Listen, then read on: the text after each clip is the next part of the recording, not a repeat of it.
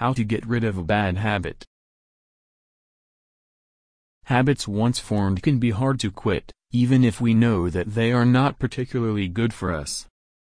There are a lot of people who are looking to quit or get rid of an unwanted habit, but they can't seem to understand how to do it. Here are a few recommended ways to tackle these unwanted habits. How to begin. The very first step is to think of a positive habit that you will use to replace the bad habit. If you want to quit a bad habit, you need a positive one to take its place. This works as a diversion and improving yourself becomes a lot easier.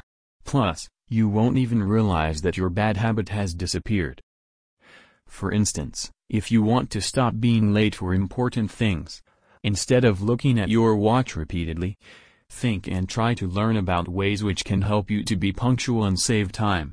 If you are trying to maintain your body weight and shape, try to create interest in fitness activities or outdoor sports.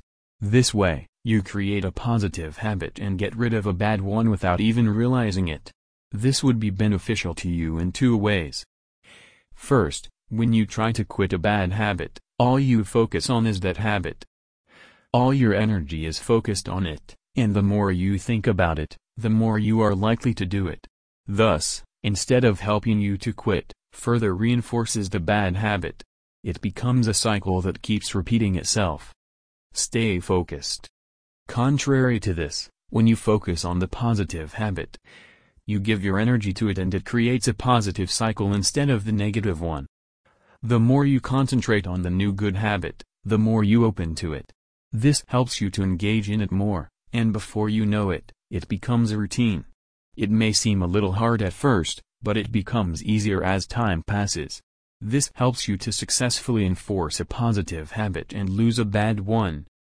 Another advantage of taking up this way is that quitting a bad habit leaves a space. Every habit consists of regular action, and losing the habit leads to the removal of the activity too.